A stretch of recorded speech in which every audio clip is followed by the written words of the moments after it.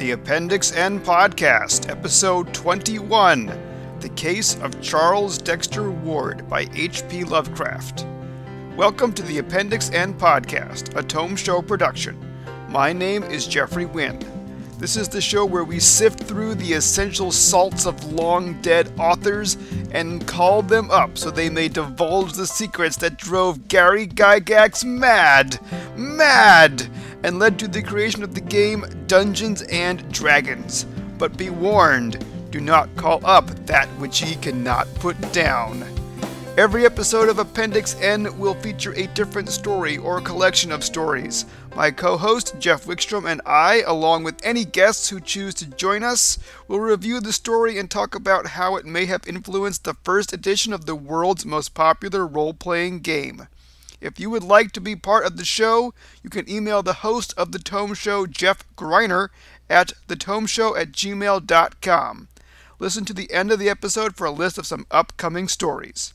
Before we get to the program, let us take a moment to mention our sponsor, Noble Knight, online retailer of new and out-of-print role-playing games, war games, board games, and miniatures. Since 1997, they have helped thousands of gamers from around the world save money and find exactly what they need. You can find their essential salts on the web at www.nobleknight.com. And with me tonight, as always, is my co-host, Jeff Wickstrom. Welcome back, Jeff. Always a pleasure to be here. And by here, I mean my basement. This is our 21st show. Appendix N is now officially old enough to drink. If every show took a year, which thankfully it doesn't. And tonight we are talking about the case of Charles Dexter Ward, a story written by H.P. Lovecraft. It was written by him in early 1927, but sadly not published until after his death. It was published in Weird Tales in 1941. Lovecraft himself was highly critical of his own tale, but Jeff and I think it's pretty good, don't we, Jeff? Absolutely. When it came time to read this, I discovered to my surprise that I had never read The Case of Charles Dexter Ward. I thought that I had read all of Lovecraft's, at least his better-known stories. But to my surprise, I had never read The Case of Charles Dexter Ward, and so I was a little trepidatious because I thought maybe there's some good reason that I've never read The Case of Charles Dexter Ward. But in fact, I consider the story to be kind of a hoot. Yeah, I mean, I would even say a hoot and a half. Wow. The only reason I can think of that I have not already read it is that for purposes of length, it was considered just too long to stick in the various anthologies that formed the basis of my Lovecraft knowledge. How does it compare to Mountains of Madness? Because that's also pretty darn long. Yeah, the Mountains of Madness, I don't know. There was a Chaosium anthology that included it. Mountains of Madness looks to be approximately 80 pages in the collection that I have, and Charles Dexter Ward is over 100. Yeah, if it's 80 pages, that'd be about 20,000 words. Case of Charles Dexter Ward is 50,000 words. Yeah, that's weird because I mean, Mountains of Madness felt a lot longer, maybe just because there were large periods of time where nothing was happening. I listened to the audiobook, which I purchased on Audible.com, and I will include in the show notes exactly which version that I listened to because I think that there are multiple copies. But the reader, and I wish I could remember the gentleman's name, was absolutely amazing. He did New England accents, both 20th century New England accents and 17th century New England accents, and he attempted to pronounce all the weird Cthulhian chanting, and he made it sound exceptionally, like wizard chanting. Like it sounded like magic words from, beyond time and space. So like he did an amazing job of just laying down the atmosphere. Okay. Well, that's awesome.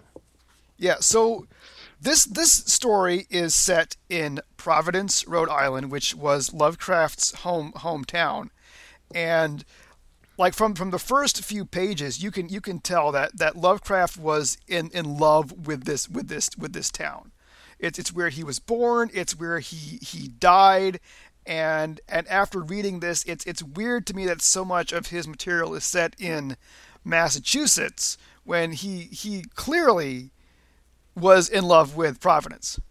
Yeah, the level of specificity and detail and just care that goes into the descriptions in this story are really just top notch, and it's something that Lovecraft is good at generally.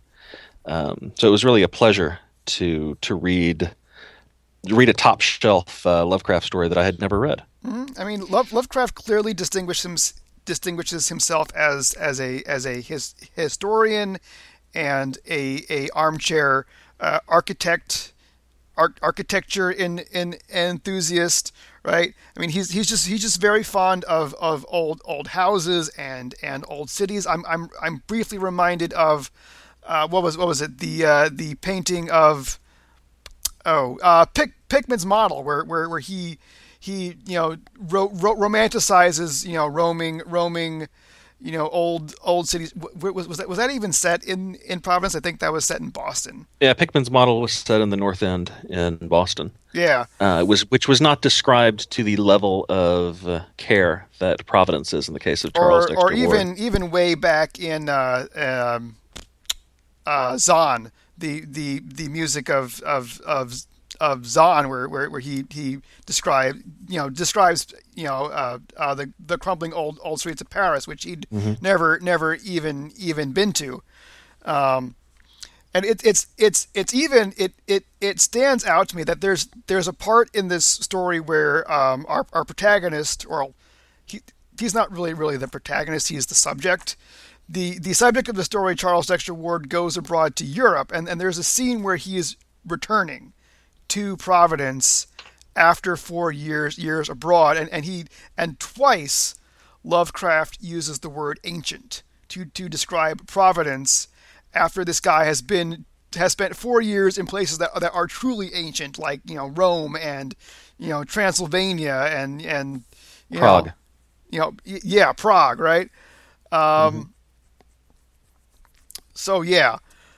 The subject of our story, not the protagonist, is a young man by the name of Charles Dexter Ward, who can kind of be seen as a self-insertion. Right? He and Lovecraft certainly have at least a lot of superficial qualities in common. Mm-hmm. I don't know that Lovecraft ever actually dabbled in necromancy or tried to resurrect his great-great-great-grandfather, but it's the kind of thing I could imagine Lovecraft doing, certainly. Well, that's the nature of the behavior that's attributed to Charles in this story is definitely the kind of thing that I've always sort of imagined Lovecraft's early life to be like. Well, the purpose of a self-insertion is to create someone who can do the things that you cannot do. Usually in fan fiction, it's sleeping with anime characters. I don't think that resurrecting a Puritan necromancer is the kind of thing that Lovecraft fantasized about doing. But, who knows? Maybe that was his own personal version of sleeping with an anime character. The protagonist... If that's your theory, I'm not gonna hit you too hard with that. Sure. But I don't know that it's fair to call Charles really the main character. Right. Even, because I think that that title really belongs to Curwen, Joseph Curwen, the aforementioned Puritan necromancer. Well, I was going to name Marinus Bicknell Willett as the protagonist, if not the main character. He's certainly he's the protagonist. Right. Yes. But yes, this really should have been called the case of Joseph Curwen. So I mean the story. I mean, I think we can break it down into three sections. There's the backstory of Joseph Curwen. There's the modern story of Ward investigating Curwen, and then there's all the stuff that Willett does after Ward / Kerwin has been locked up.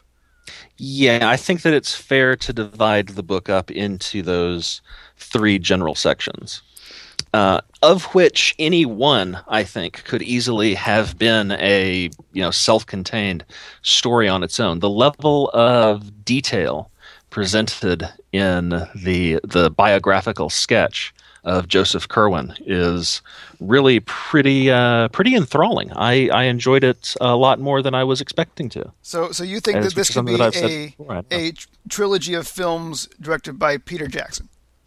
I don't know that I would want Jackson to direct, but I could definitely see a filmed version of this story. It seems like one that would really lend itself to filming, and I know that Roger Corman did an adaptation of it at one point, although I've never seen it. Interesting. Okay, so fill us in. Who was Joseph Kerwin? Because we kind of learn about him first. So the interesting thing about Joseph Kerwin is that he was born in 1661. And I say that that's the interesting thing about him, not because I'm trying to be funny, but because it seems like kind of an odd fact.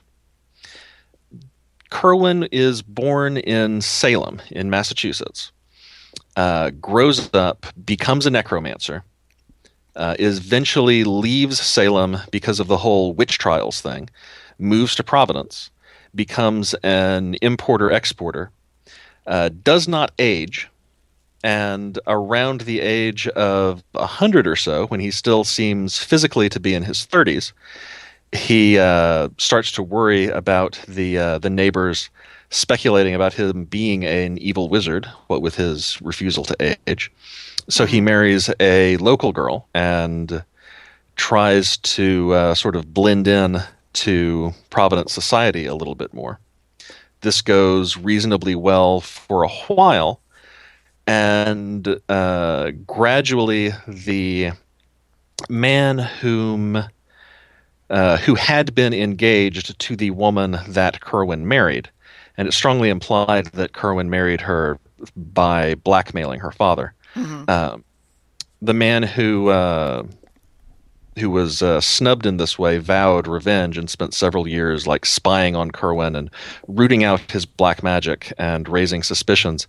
He eventually organizes a posse that goes out to Kerwin's farm and tries to disrupt the black magic that's going on. There's a whole series of weird magical happenings. Kerwin is killed, and then he is tossed into a lead coffin and buried secretly, and all records of him are expunged from the local newspaper and town hall and so forth.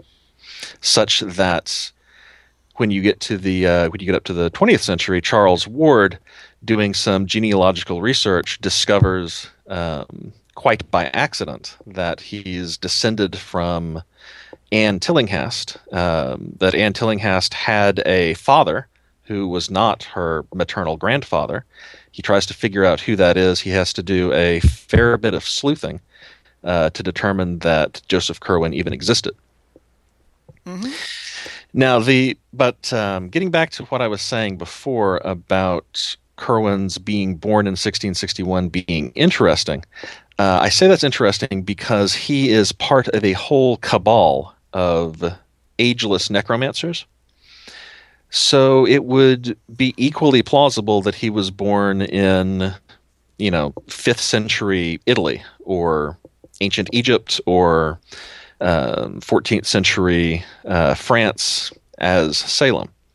I was actually thinking about it and kind of imagining if I were an immortal necromancer and I lived in Europe and I had this difficulty where I wasn't aging, and eventually all of my neighbors noticed that I wasn't aging, and they grew suspicious. Moving out to the New World, to the Massachusetts Bay Colony, seems like a really smart choice on my part. If I were an immortal necromancer nowadays, I would not be living in a civilized country, or a place with good record keeping. I would be, somewhere in the third world. I would argue against that only because Kerwin doesn't seem to be that clever. Um, I mean, That's true. Kerwin, in many ways, is a very foolish man. He does a lot of really stupid things, and he's there's a not lot of very dramatic good irony at built up. yeah he's not very good at masking what he's doing, and it's only by dint of the politeness of society at the time that he's not burned at the stake much sooner. Yeah, Uh, Lovecraft wrings a fair amount of dramatic irony out of Kerwin going around. He's basically wearing a T-shirt that says "I'm an evil wizard. Ask me how." And everybody is either too polite or too incurious to really investigate what's going on. For long after the point at which it seems rational for even a polite and unimaginative person to fail to become suspicious. and this even happens later with Ward, but we'll get to that. So, yeah, there's at least two people that Kerwin is close friends with, and there, I guess there might be more, but it's implied that he's mostly friends with this guy named Orn and a guy named Edward Hutchinson. Yeah, Orrin and Hutchinson are also from Salem. They were part of the same cabal of necromancers that Kerwin himself was in. And Jedediah Orn at least had the idea to leave for a while and then come back as his own son. But like Kerwin didn't even think of that. His idea was to marry a local girl and get a child on her. Hmm. Although it's ultimately revealed that he had an ulterior motive in having a child. Right. Yeah. He got some advice from someone outside. Right. Who would that be? Could you be talking about Yog Sothoth? The same Yog Sothoth from the Dunwich Horror. Wait, so let me get this straight. There's an evil wizard in a New England town. He's doing a lot of really creepy, not only creepy, but obviously creepy, not at all subtle stuff. And Yog Sothoth is involved? Yep. That's crazy. What are the chances?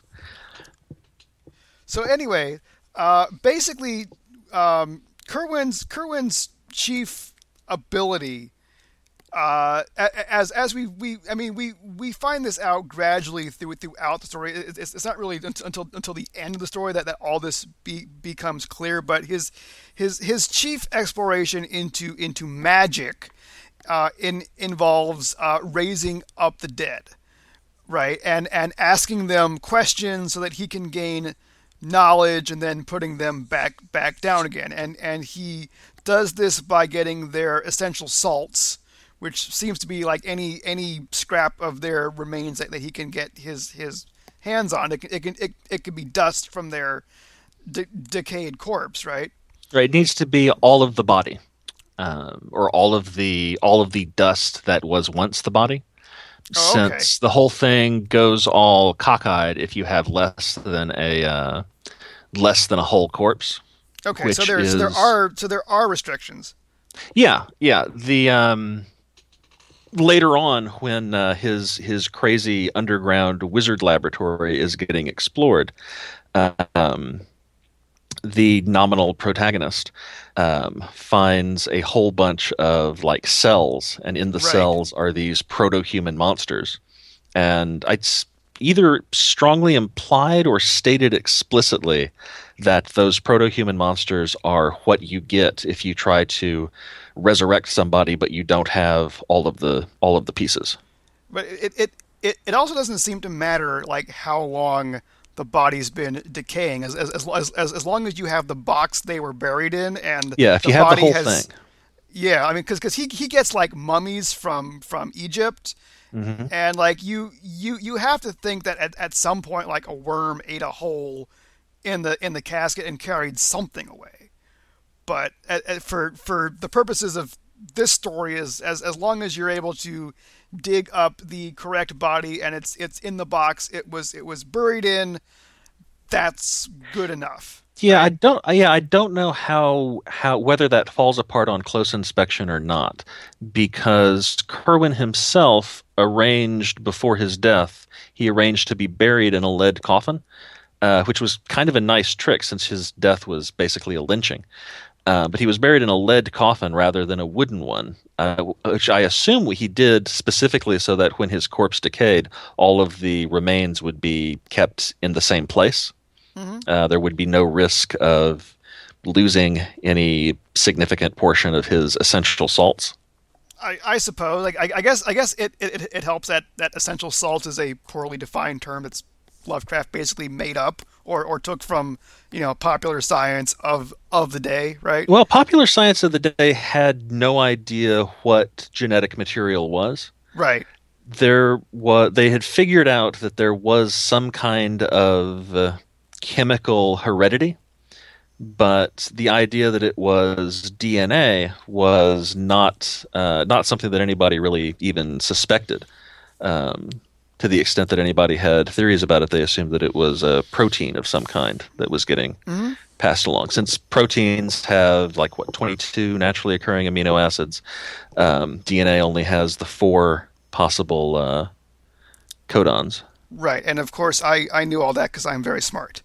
And and so what Kerwin's able to call up is at least in intelligent enough and aware of its life enough to know what it is and who it's talking to and to be tortured if need be.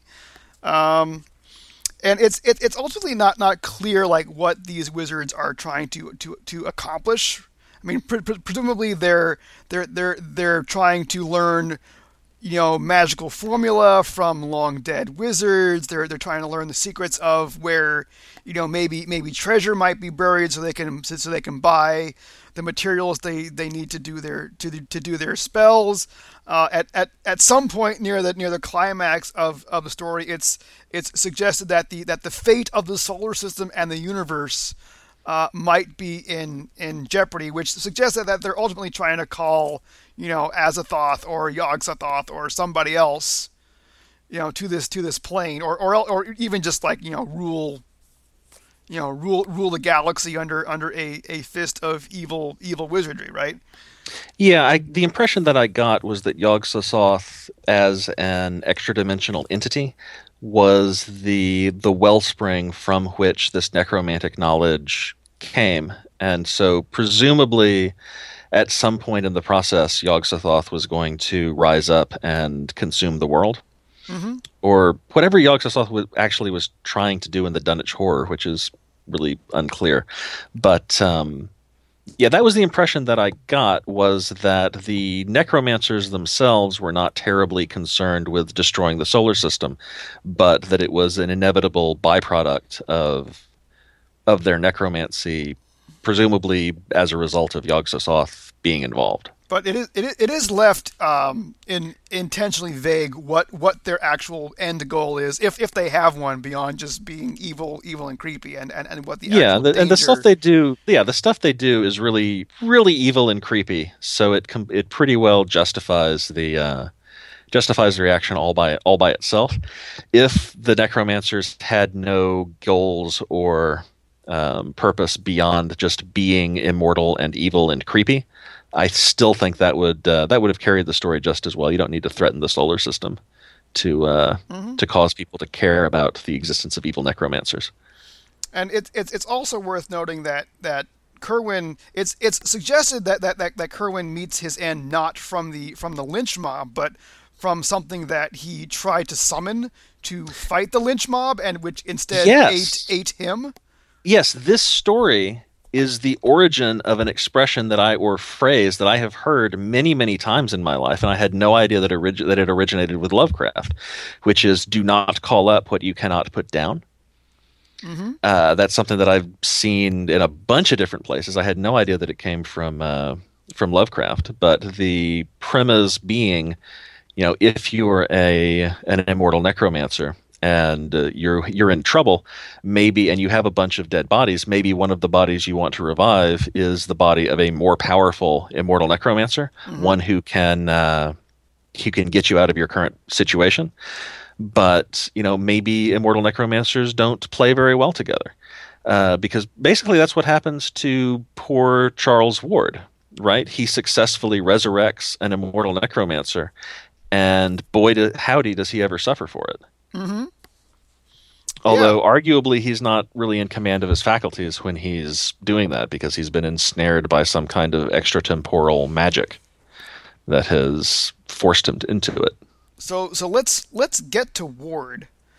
So Ward is the victim, the subject, the person of whom the case is about.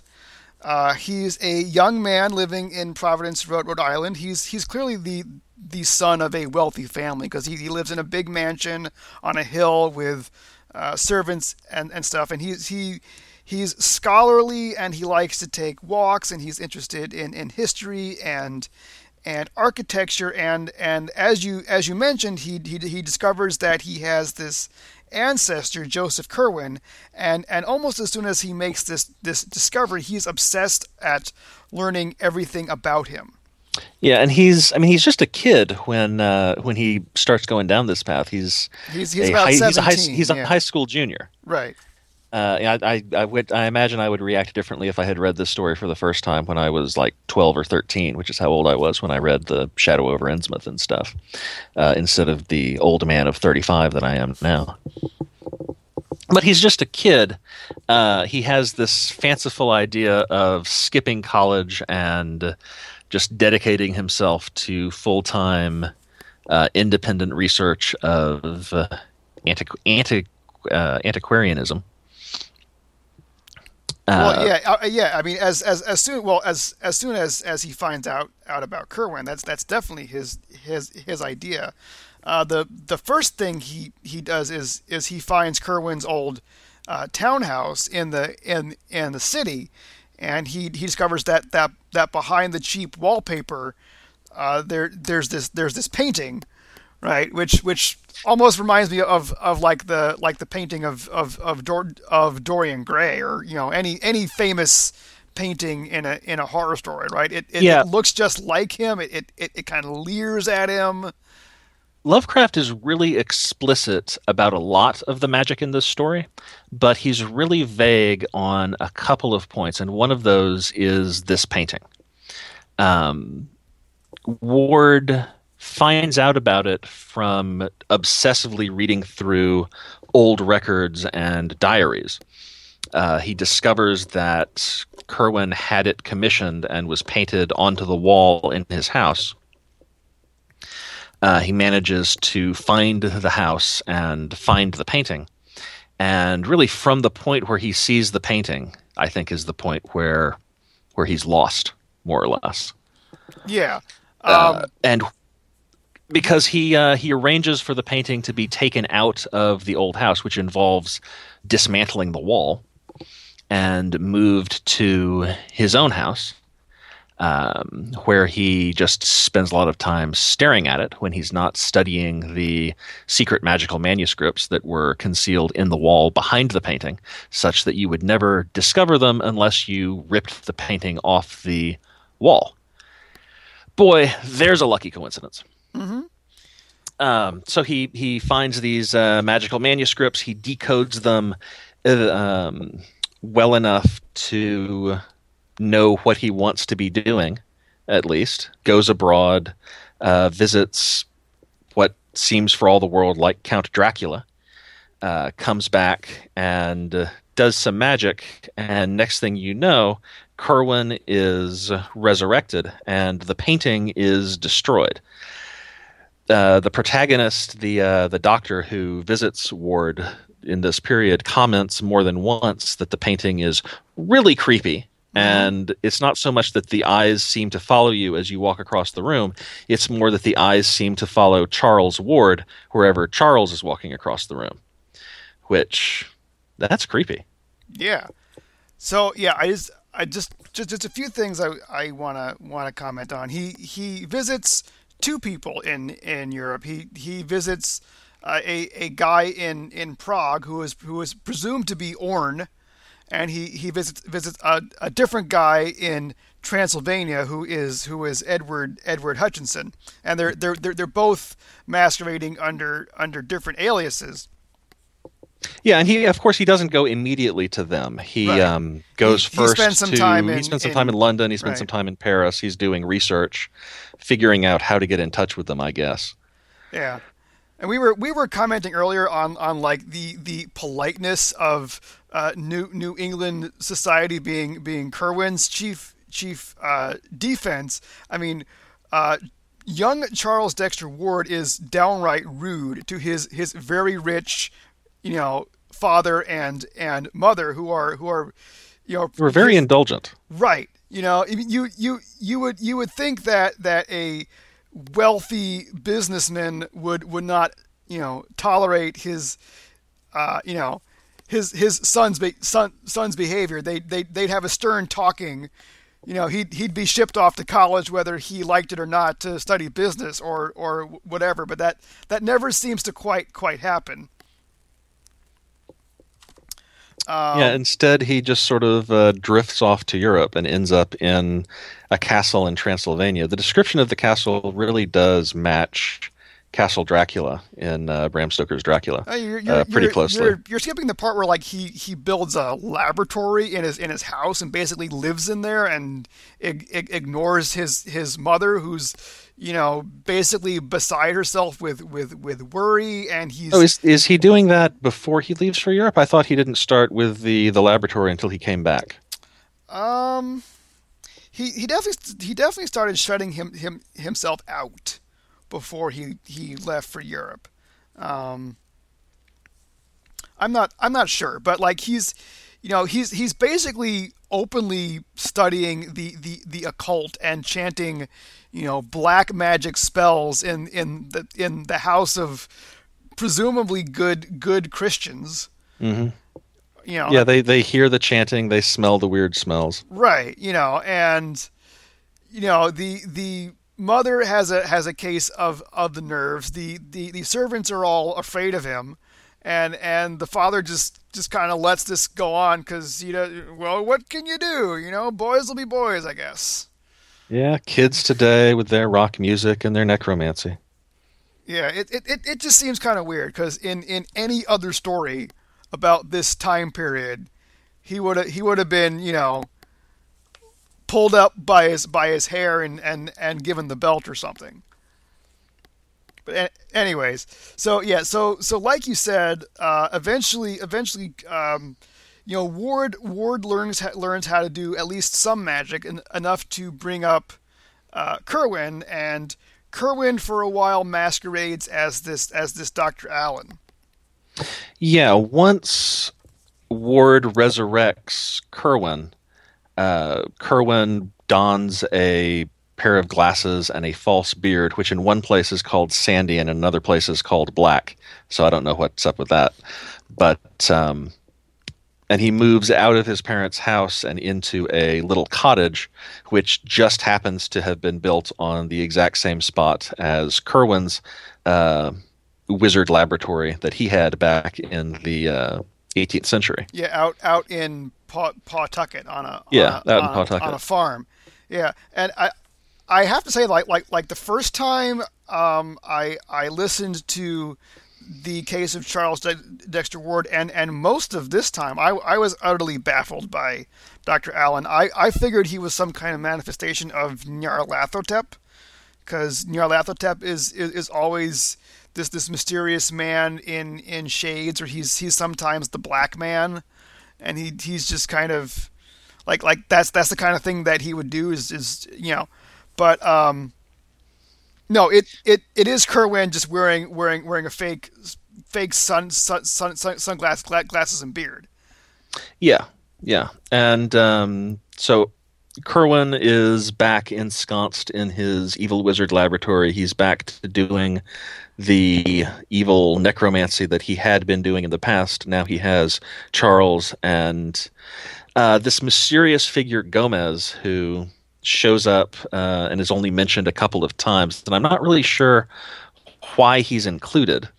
Well, I think But it's a when reference of Kerwin's old habit of employing foreign brown people and occasionally sacrificing them to his zombie pets. That's true, that makes sense. Because Kerwin, he absolutely falls right back into almost literally all of his old habits. There are there's you could practically make a list of all the stuff that he's doing in the 18th century before the posse comes and lynches him, Mm-hmm. and all of the stuff that he's doing in Charles Ward's cottage. And it's a one-to-one thing. He's not subtle about it at all. I suppose we can be more forgiving of the characters in the story because they don't realize that they're in a horror novel, Mm-hmm. so they're not primed to be on the lookout for necromancers. But man, he is not subtle in the least. Yeah, I mean, even after there's a point where it becomes painfully obvious, like what's going on, and there's a point past that where the protagonists still just kind of deny everything. But yeah, eventually Ward grows too squeamish for whatever Kerwin's plan is, and Yeah, he has a crisis of conscience. right, and he in a panic he tries to write to Dr. Willett, who's kind of been in and out of the story up to this point, but at the point where Ward writes the letter, that's where Willett becomes full on involved, kind of as the hero. Yeah. Now, to clarify, Willett is a physician and he's a family friend of the Ward family. He and Charles Ward's father apparently grew up together. Okay. So he's known Charles like his entire life, and he's somebody who is not a parent, Mm-hmm. whom Charles might reasonably reach out to in a time of crisis. But he is a man of learning, a man of letters. He's very similar to Dr. Armitage. Yes, definitely. And I actually had just assumed that Dr. Willett was a psychiatrist, but you're probably right. There's a lot. I think there's reference to his time as a surgeon. Yeah, he's definitely more a medical doctor than a psychiatrist. Yeah. Up until this point, the first part of the story has been focused on Kerwin and Kerwin's activities in the 17th and 18th century. The second part of the story has been focused on Charles and the narrative of him finding out about Kerwin, being driven to learn all that he can, going off to study necromancy, coming back and resurrecting Kerwin, and then Kerwin getting back to business. And then this third part is really, I think, starts with the letter that Charles Ward sends to Willett, because it's the last thing that Charles Ward does. Right. He exits the story at this point. Right. Ward basically says, "You need to come here right now. I need to talk to you." And before Willett can get there, Kerwin slips in, disguised as Ward because he happens to look just like him, and kills him and poses as Ward and says to Dr. Willett, "Everything's fine. I don't know why I wrote that letter. Just turn around and go home." And Ignore the fact that I've suddenly started using 18th century accent and idiom. Right. Just ignore the fact that I've done a complete 180 twice in one day. Let me tell you this story about a funny thing that happened to me back in 1710. And like an idiot, Dr. Willett does. He just turns around and goes back home. It's like, that was weird. No, seriously, there's a bit where Kerwin, disguised as Charles Ward, sits down with Willett and tells him a funny story about a thing that happened in 1710. Is that the bit where like he compares some jazz music to the way so and so's sign creaked outside Yes. the inn or something? Yes, it's so like I said, Kerwin is a lot of things, but he is not subtle.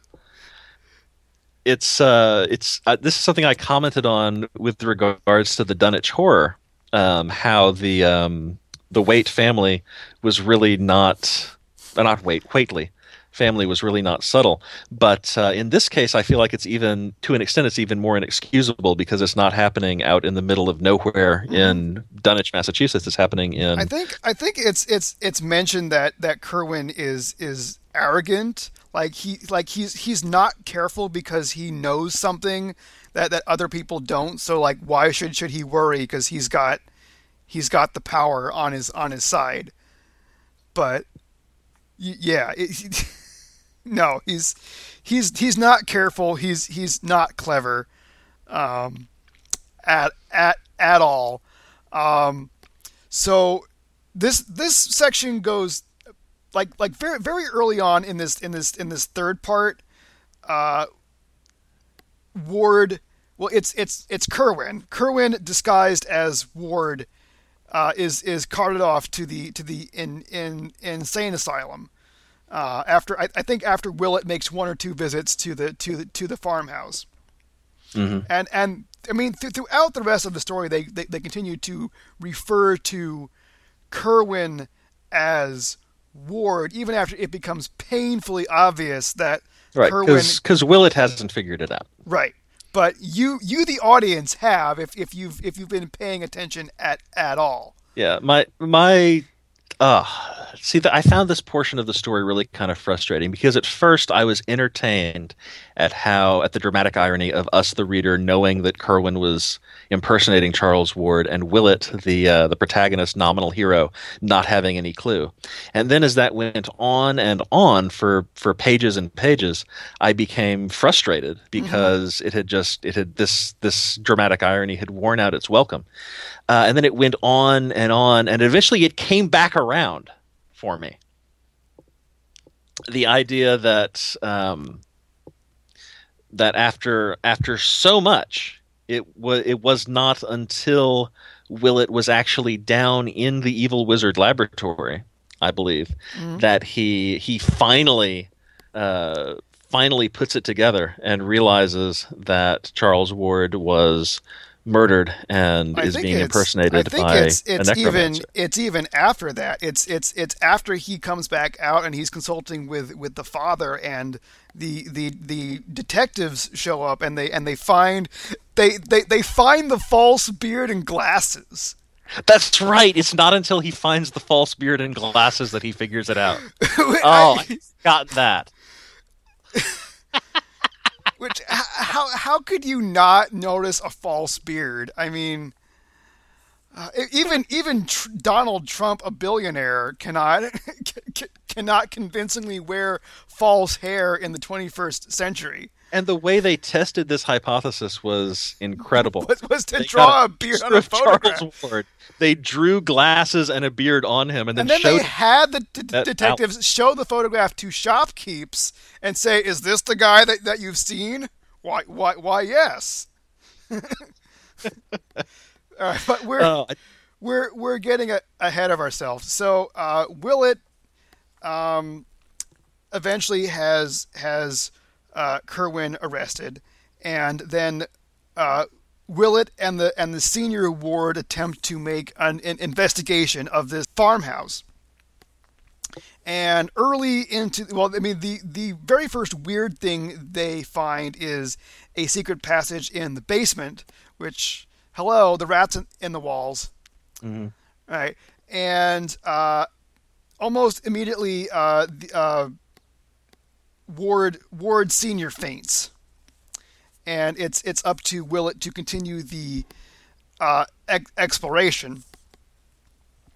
Yeah, back in the 18th century, the leading lights of Providence society gathered a posse of about 300 guys to make this expedition, and Willett decides that he can just do it himself. Well, those 300 guys were worried that there was an evil wizard to contend with, and yeah, I don't know. Yeah, so this is basically an early dungeon crawl. I mean, he's going down into a dark place full of narrow passageways. I mean, it really reminds me of playing Zork 1, because like he's in a dark place, he's carrying a torch, and at one point he loses the torch, and he's got to feel his way around. Yeah, yeah, no, I can see that. That's a really strong parallel. Yeah, it's during these this digging around that he finds the immortal proto-human half-men Yeah, who I are forget the who are exact, what you get. Yeah, yeah, Who are what you get if the necromancy doesn't work out. right, and these things have been hinted at earlier in the story because people in the 18th century found weird pale bodies that were not quite human at some point. But yeah, I mean they're basically zombies, right? Or ghouls Yeah, or yeah, something. They're not intelligent. They don't need to eat, but they certainly will eat you if you get close enough. yeah. They sit in their little cells at the bottom of these pits and they wail. Right. Appears to be all that they are capable of doing. Yeah. So they're in some kind of physical or spiritual pain. So Yeah. it seems like destroying them and putting them out of their misery at least might allow whatever souls inside them to pass on to the afterlife. What gets me is that they're referred to in the Call of Cthulhu role playing game as custodes, which is the Latin word that Willett finds for them in Kerwin's writing, and custodes just makes me think of custodians, which is a type of janitor. That's not what I would have chosen to call these horrible monsters. Yeah, well, he also he comes up with a cool Latin name for Ben Franklin's ashes, which is materia, which makes Okay. me think of Final Fantasy VII. Ben Franklin's ashes. Yeah, yeah. No, there's a whole bunch of urns down there, right, full of I must what have seem to missed that. be ashes, which are Yeah, I remember the the essential urns. salts of a bunch of. So Joseph Kerwin has Ben Franklin's ashes. Yeah, there's a number of different references to it in the correspondence among the immortal necromancers. Uh, they don't say Ben Franklin, they say BF, Oh, but okay. they say go down to Philadelphia, get Oh, okay. BF. And when you're finished with him, send him to me because I have questions for BF. And then there's like a waiting list for BF So from I Philadelphia. guess It seems pretty obvious that it's the Franklin. the suggestion is that Ben Franklin was such a great scientist, or even a necromancer himself, that other necromancers wanna talk to him. What, Yeah, that was my guess was that what Lovecraft was trying to hint at was that Franklin was a necromancer, although that may be me interpolating because he's or pretty vague about at it. least a wizard, right? Like you don't have to be a necromancer to be a wizard. I think Willett says at the very end of the story that there's other types of magic. Yes, yes. I want to make a brief aside because that reminds me of there's another like incident where like the government almost gets involved because they intercept a shipment of something that Kerwin disguised as Ward ordered, and it's like they don't say what it is, but it could cause like a national upset if it comes to light. So like I guess the suggestion is like it's the bodies of like some king or queen, like somebody really important. Yeah, well, I mean, body parts certainly. I don't know that my interpretation of that was that the Crone was having just dead bodies smuggled to him, and that the law enforcement picked up on that something was getting smuggled, and they assumed that it was bootleggers, and that they discovered that no, not bootleggers, dead bodies. I don't know. But Lovecraft like but definitely suggests that whatever the early 19th century equivalent of the FBI was, like mhm. like the G-men are like totally involved in like this is like a hush hush, like we have to hush this up or there's going to be like international war. Well, that makes sense because if you're an immortal necromancer and you're raising up dead bodies to question them, you don't want just random dead bodies. You want the specific dead bodies of, People who knew secrets, wizards, politicians. I mean, I just assumed like it was like the King of England Yeah. or like Yeah, that seems reasonable. right, yeah. I hadn't Like thought somebody about it that really way, but that makes big. sense. But yeah. But it's left very very very vague, and it's yeah. Yeah, he's like I said, he's really specific about some things and really vague about other things, Hmm. which is kind of refreshing. Yeah, that he's specific about some things without being specific about everything. That he's vague about some Hmm. things without being vague about everything. You know, a lot of fantasy that I read is all of one or all of the other. All right, so Willett is crawling around in this dungeon. He finds weird zombie monsters, and he ultimately finds the laboratory where Kerwin's been doing all of his experiments, and he actually learns how to call things up and put them down. Uh, and I think the very last thing that happens is he calls up something that appears in a cloud of green smoke, and I don't think we ever learn exactly who it was, but whatever he called up was not a friend of Joseph Kerwin or his other necromancers. Urn number 118. Right, and we learn later that whatever it was that got called up in the green smoke first carried Willett safely back to the farmhouse, then filled up the dungeon under the farmhouse with earth, and then much later traveled to Europe and took out Orne and Hutchinson Yeah, he also wrote a nice note to Willett in Latin. in like 9th century Latin. Yeah, Yeah.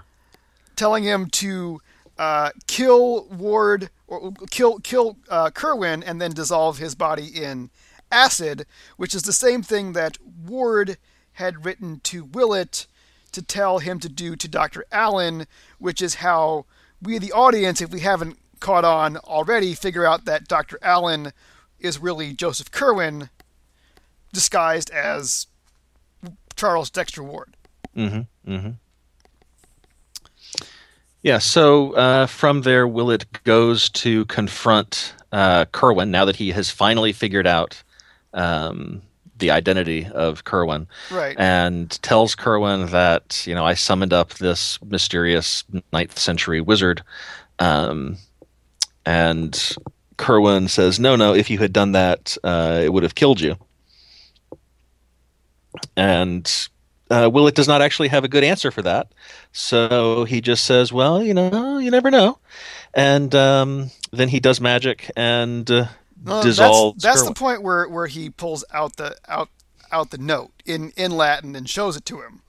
Mm. Yeah. No, he visits Kerwin twice Does he? yeah, because after he visits him the first time, then there's the episode where there's a point where he goes back to Ward's house and does the cleansing. Oh, that's right. That's right. Because he goes to Kerwin and he still hasn't figured it out. And I remember being very frustrated with Willett for talking to Kerwin as if he was Charles Ward. And it's only after that apparently he figures it out. He discovers Charles's body. There's and the white cleansing. magic. He discovers the body, has it properly buried, and then I think probably before that there's the meeting with the detectives, which it struck me as odd that the senior Ward had hired a team of detectives to guard the house. But okay. Well, I think detective in 100 years ago didn't mean quite the same thing. I'm assuming Because the Pinkerton agency were detectives, but my understanding is that the main thing they did was bust unions. So a detective maybe was just a guy you hired to do stuff. For detectives, read hired goons. Yeah, I guess like in this story, their main job seems to be asking people about Dr. Allen, and and learning that they didn't like his beard because it looked fake, and turns out it was fake. So It was totally fake. I also had to look up the word alienist because throughout this story, H.P. Lovecraft is presenting theories from Willett and his colleagues, some of which are described as alienists, and they're all kind of debating exactly when Charles Dexter Ward went mad. And alienist apparently just meant psychiatrist or psychologist at this time. Yeah, I think it was kind of an archaic term even at that point, but this story has a lot of uses of archaic language. Yeah. He uses SHEW for show in a bunch of places. He says anent instead of about, which is something I had to look up. Is that only when Kerwin's speaking, or is that just no? It's in the general... in the straight narration. The exposition, which comes from no character in particular. So that's one of the disadvantages of audiobook is you don't get all of that, but I believe you. Mm-hmm. So alienist used to mean psychiatrist, and in present time, it is specifically used to mean psychiatrists who evaluate prisoners to determine if they are legally insane or fit to stand trial. Oh, really? Yeah. But at the time that Lovecraft was writing this story, it just meant a shrink. So I was thrown off because there was a D&D 3rd edition prestige class in Lords of Madness called the Alienist, and it was basically a Lovecraftian druid. Yeah, I remember that one. The pseudonatural creature follower and so forth. Yeah, so D&D totally took a real word and used it to mean something completely different. So, D&D does that a lot. Way to go. Yep. Yeah. So we've basically reached the end of the story. Willett figures out what has happened. He writes Ward Sr. a very nice letter saying everything's been taken care of. You're never going to see your son again, and I can't quite tell you what happened, but just take a vacation. Don't worry about it, and I promise you that your son is in a safe place. And then he visits Kerwin in prison, and he makes the incantation to put him back down, which is where Kerwin finally decides to use magic to defend himself or get himself out of his. I mean, he's a powerful wizard, and he's just been sitting in a cell this entire time, really.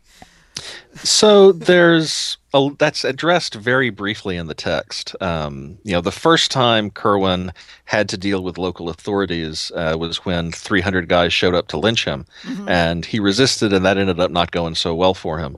So this time he's cooperating with the authorities to the best of his ability. That's Willett's theory, I think, at some point. Mm-hmm. But yeah, but he begins an incantation that is evidently longer and more complicated than the incantation Willett uses to put him back down, and basically mm-hmm. turns him into a pile of dust. And then he dissolves the dust in nitric acid. Mm-hmm. Boom. Aqua Fortis. And so presumably he's gone forever. Yeah, well, I would hope so. Nitric acid will pretty much destroy a lot of things. So I guess that prevents there from being a sequel. Yeah, well, there's still the mysterious case of number 118, the 8th or 9th century good wizard who has taken out the necromancers. Or, well, we don't know that he's good. We know that he doesn't like Kerwin and his friends. Yeah, he's like that that one wizard that Conan sort of made friends with. Mm-hmm. In the story, the title of which I cannot recall. Was that the red crimson fortress, red fortress something? Sounds something or other. Sounds likely. I could look it up, but Crimson Keep. Yeah, it's not the Tower of the Elephant. It's a different one. No, it's there's definitely something red in the title. Yeah, but you know what I'm talking about. Yes, exactly. The Scarlet Citadel? Was that it? That sounds likely. Yeah. Yeah, that may be something from World of Warcraft. No, that's a Scarlet Monastery. So, never mind. Yeah. If the Dunwich Horror reminded you of Ghostbusters, this reminds me of Ghostbusters 2. Evil wizard in a painting. Come on. Yeah, no, that's a really apt comparison. I think the painting thing is really kind of interesting, because what happens is Kerwin discovers the painting kind of by accident. Mm-hmm. Right, not painting. Charles Ward discovers the painting kind of by accident. He's digging through these historical records, and there's this one obscure reference that causes him to track down a different obscure reference that causes him to figure out to look for the painting, and then he figures out where it is. He has to hire a guy to get the paint it's been painted over, Mm-hmm. over the course of the last century. He gets it off. There's a lot of work involved, and then behind the painting is this little bundle of notes of Kerwin's, which Mm-hmm. seem to be there purely coincidentally, but there are long passages that are, excerpted from those notes and the correspondence between Kerwin and the other evil necromancers. And it's really made pretty clear that back in the 18th century, Kerwin foresaw that he would eventually, get killed in some way. So he made the decision to have a child, Mm-hmm. and thus have a descendant in the future, and then magically compelled that descendant to revive him. It's not something that is purely coincidental. The strong physical resemblance between Charles Ward and Kerwin is not mere chance of genetics. It's the result of magic. Ward's decision to seek this out is the result of magic. It's all the interior of a spell, which is the kind of thing that you don't see that much in Lovecraft. Certainly, I can't think of another example from Lovecraft where that kind of magical working is presented. One that takes the form of seeming coincidence. So you think the painting planted something like a geas on Ward? More than that, I think that geas was the last step in a process that began before Ward was even born. That Kerwin set everything up knowing that he would have a descendant who would seek him out and go through these steps. And he knew that much because he was told so by Yog-Sothoth, who presumably used some kind of clairvoyance. Yeah, well, Yog-Sothoth exists outside of time and space. At least I think that's what it says in his write-up in Trail of Cthulhu. So, why not? Why not, indeed. So, bringing this to Dungeons and Dragons, I mean, you've got inspiration here for at least two adventures. You can run it as the more simple, townsfolk versus evil wizard story that you have taking place in the 18th century, or you can run the adventure of the reincarnated evil wizard possessing the body or disguising himself as innocent, young, respectable townsperson in modern day.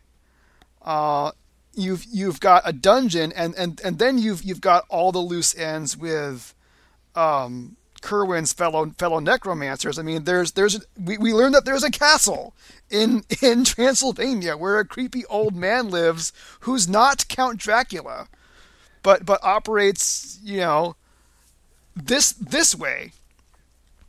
And you could even just use this as a model for how does a wizard operate, right? How does he set up his operation? How does he disguise himself? poorly.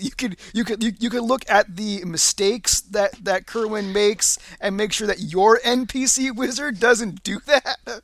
Or you could make your NPC wizard make all of those mistakes. Right. Because this is a story. It's I'm reminded of a game that I played in back whenever 4th edition first came out.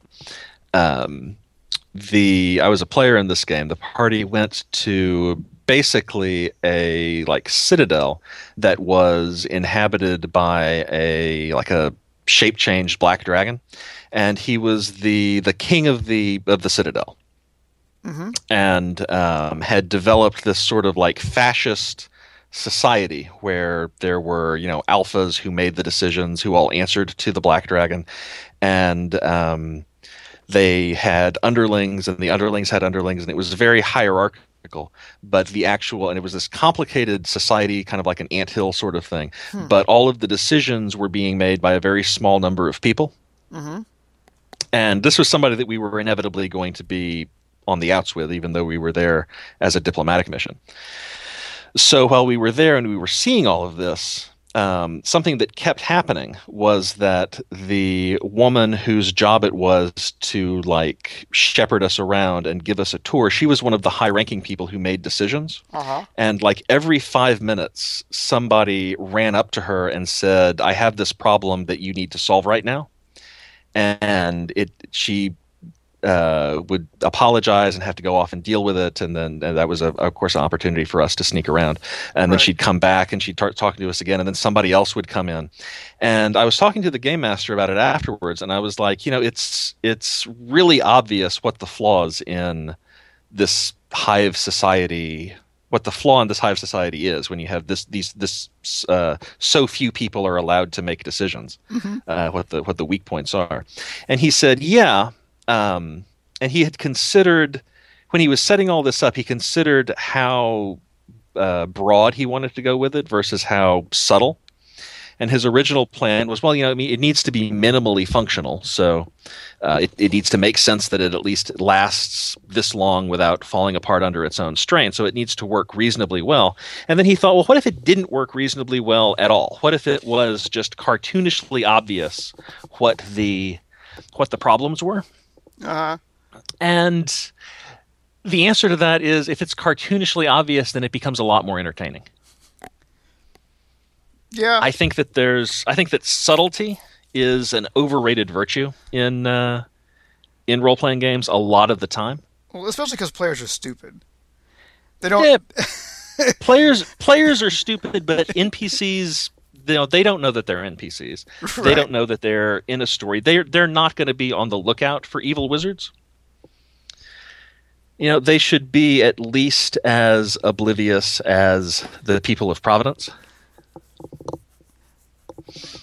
Well, if the police weren't so incompetent, then the detective wouldn't stand out as a genius. Yeah, I mean, and of course, there's a fine line, because you don't want to have the people that you're nominally trying to save be so stupid that you feel like they don't deserve saving. Right. But I think that you can get a lot of mileage out of just fully committing to the bit. To a lack of ironic distance, because the thing about the case of Charles Dexter Ward that really strikes me is its sincerity. Mm-hmm. Yeah. Right. It is 100% committed to Kerwin as an evil wizard. He's not maybe an evil wizard. He's not an evil wizard except when he goes to church on Sundays. He's not an evil wizard with redeeming qualities. He is straight up an evil wizard. He's a time traveler, effectively, and mm-hmm. he's totally willing to tell you stories about the past that he could not logically, if he was not a time traveler, have access to, etc. It's 100% committed to presenting that, and I feel like there's a lesson to be learned there. All right, because this is the most entertaining Lovecraft story that I've read. Since I read 80% of Lovecraft back when I was a teenager. Well, that's a 5-star review if I ever heard one, And I have to agree. I mean, this is definitely one of the best stories that we reviewed on this show. I hate to pick like a favorite, but this is definitely like one of my favorite Lovecraft stories of Yeah. all time. Like I would read this again. I think that if Lovecraft had, not succumbed to depression, if he had kept working on this and tried to have it published in his own lifetime, that he probably would have trimmed it a bit. Mm-hmm. Because I feel like the third act, where Willett is going along being just willfully ignorant, I think that goes on for a little bit. It really longer than should it have needs to. ended like immediately after he comes out of the dungeon, and not like the scene with the cleansing and the scene with the detectives and the fake beard should have happened before. Yeah, Because the dungeon really seems like the climax of the story. I really enjoyed this story. It's a 50,000 word story. I think that there's an incredible 40,000 word story inside it. Is basically what I'm saying here. And I think it's fine.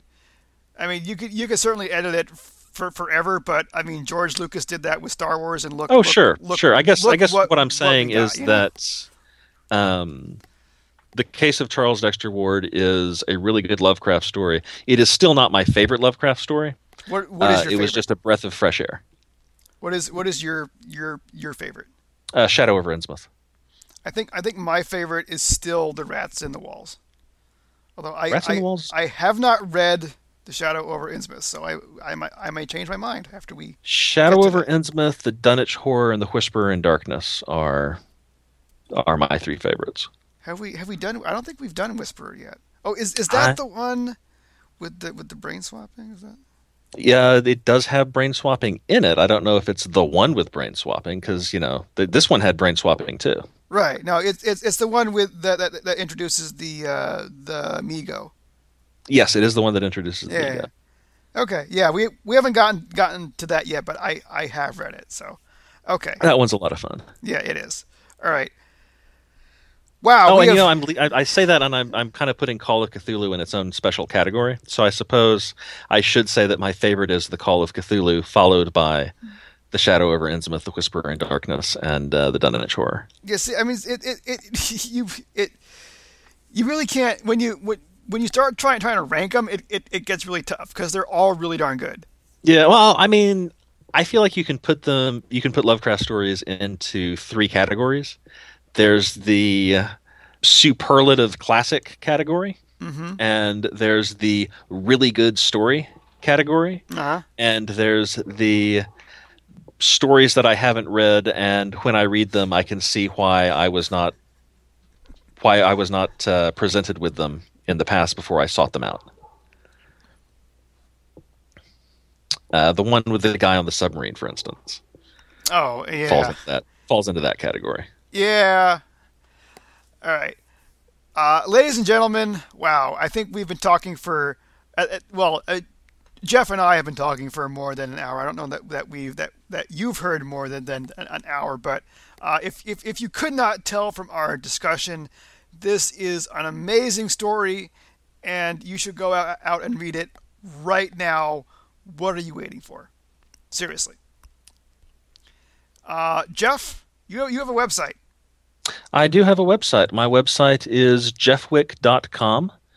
I have been updating it. I anticipate that by the time this goes live, I'll have been updating it for a while on my new schedule, which is once a week on Wednesdays.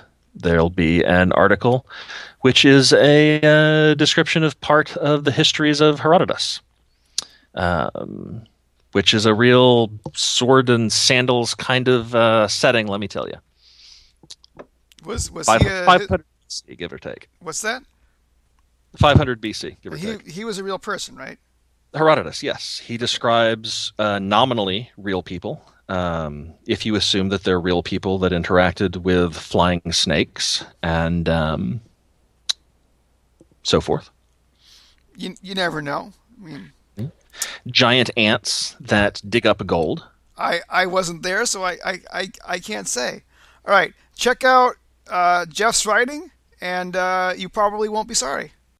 With another threat to our solar system narrowly averted, it's almost time to bring this show to a close.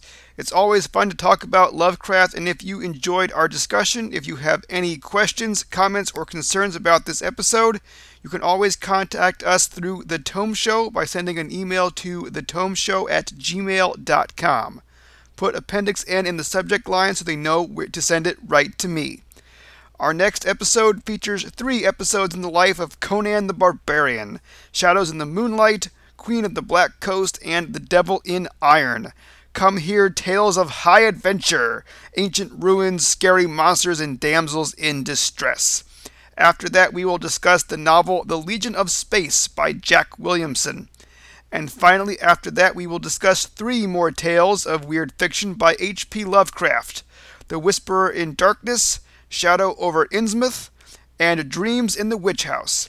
As always, the Lovecraft and Howard stories are public domain and freely available on the web.